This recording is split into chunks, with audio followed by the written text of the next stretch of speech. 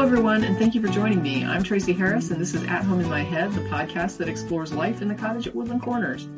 Today's episode is part of a 7-part series titled Religious Self-Destruction that examines indoctrination using models borrowed from identity psychology. I'll be explaining what indoctrination means to me and why I consider it a distinctly unique process that should be differentiated from other life experiences. This series mirrors articles found at the At Home in My Head blog, each of which contains links to sources and citations used in this podcast. A link to the table of contents for the Religious Self-Destruction article series is also included in the description, along with links to support and resources for those who come out of indoctrination. And now for episode 2 of Religious Self-Destruction, Foreclosed Identities.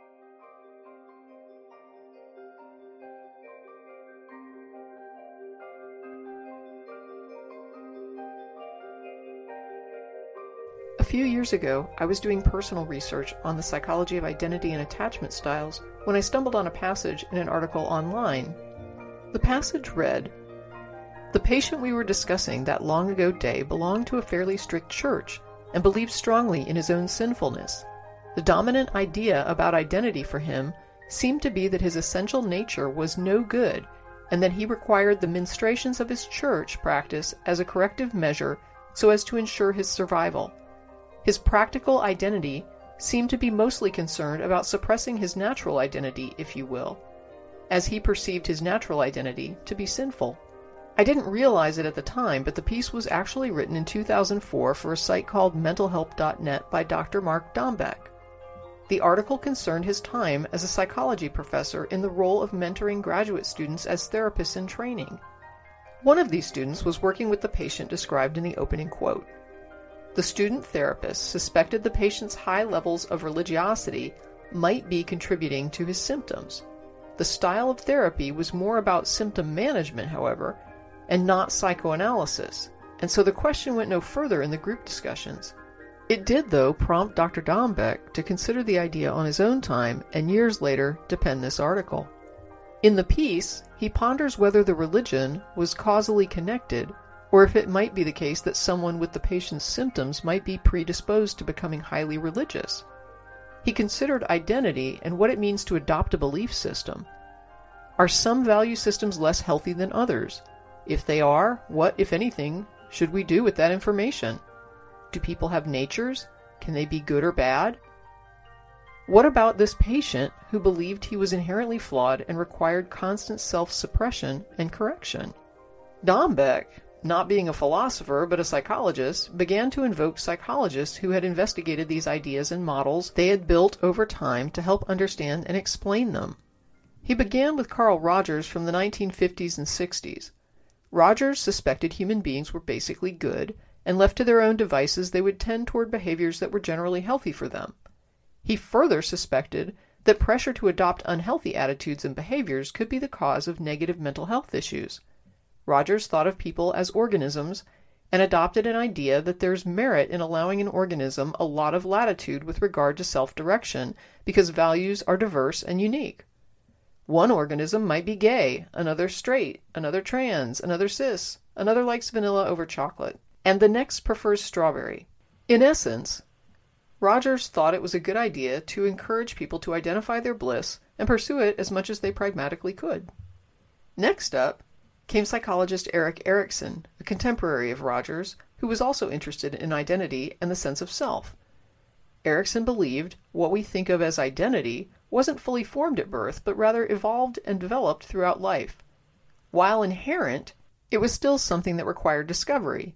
He thought of identity as growing out of important life decisions each of us generally confront, such as work and relationships. In any situation, we would either confront the crossroad and learn something about ourselves, or shy away from the work of examination and consideration, and neither learn nor grow. People would either confront life in a process of ongoing discovery and deeper self-knowledge, or they would stagnate, resulting in problems. Later models allowed for more flexibility in moving around between developmental stages, but overall it wasn't a bad basic model of how a progression of identity development could look. Then came James Marsha, also in the 1960s. Marsha made some major adjustments to the model. His initial significant contribution was to posit that the amount of effort a person put into their own evolution was indispensable. He focused on two key metrics: how committed a person is to the core value, and how much effort or exploration had been done to come to that value. Just a note that in the literature, exploration is sometimes referred to as crisis, which is not considered negative. It simply means you were presented with a situation that called for exploration and decisions. Marcia expressed that adopting values without effort meant an identity had not actually been achieved. It was still clearly an identity, the person was committed to values, but no work had been done to achieve it. In 1967, Marcia published a paper titled Ego Identity Status, Relationship to Change in Self-Esteem, General Maladjustment and Authoritarianism, in the Journal of Personality, in which he expressed the idea as follows. The variable of commitment, however, cannot be the sole criterion for ego identity. The individual about to become a Methodist Republican farmer like his Methodist Republican farmer father, with little or no thought to the matter, certainly cannot be said to have achieved an identity in spite of his commitment. And that's the end of the quote. Identity models can become complicated when you start to broadly apply them. Issues like social identities and intersectionality raise interesting questions and can be represented in different ways.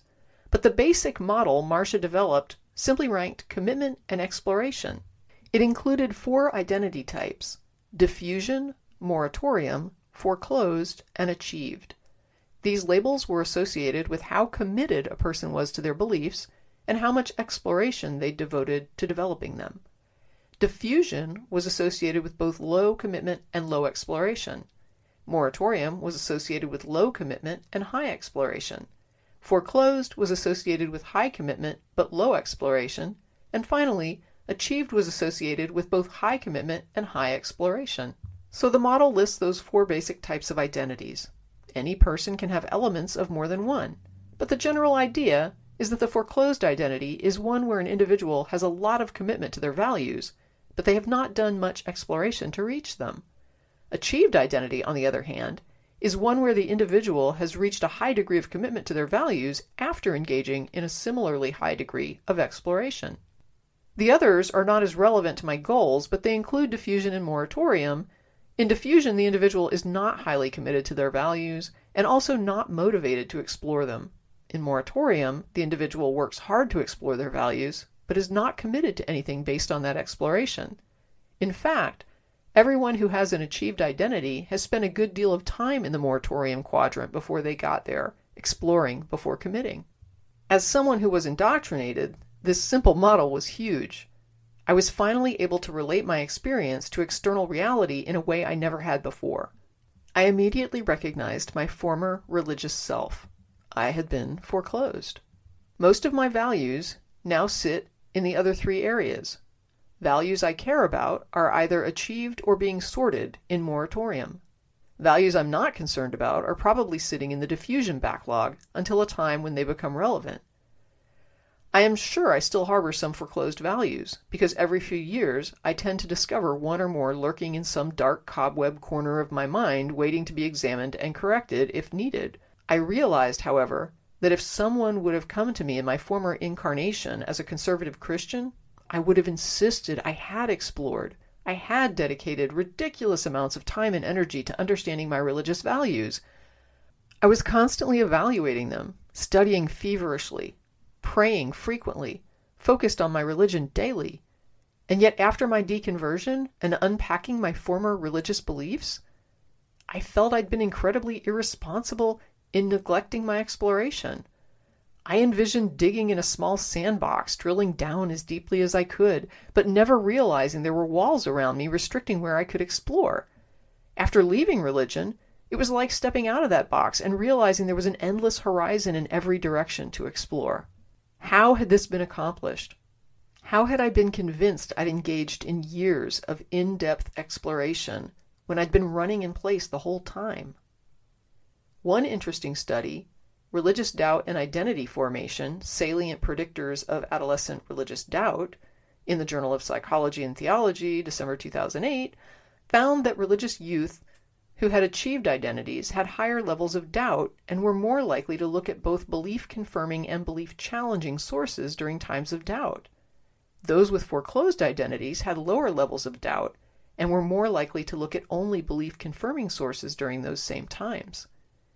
The article notes this fits a broader profile of Foreclosed as, quote, rigid and close-minded, unquote, as well as exhibiting avoidance of ambiguity and cognitive dissonance. It was interesting to me that those who explored their beliefs more thoroughly were less committed to them. Some have posited this may be because exploration allows us to recognize how perspectives can change with new information. I was finally on the road to asking the right questions.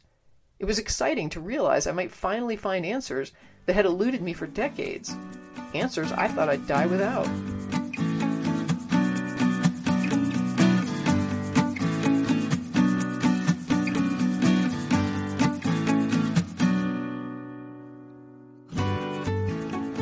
That's it for this episode of At Home in My Head, exploring life in the cottage at Woodland Corners. Thanks for listening, and don't forget to check out the information and support links in the description. As always, stay safe, be well, and never stop exploring.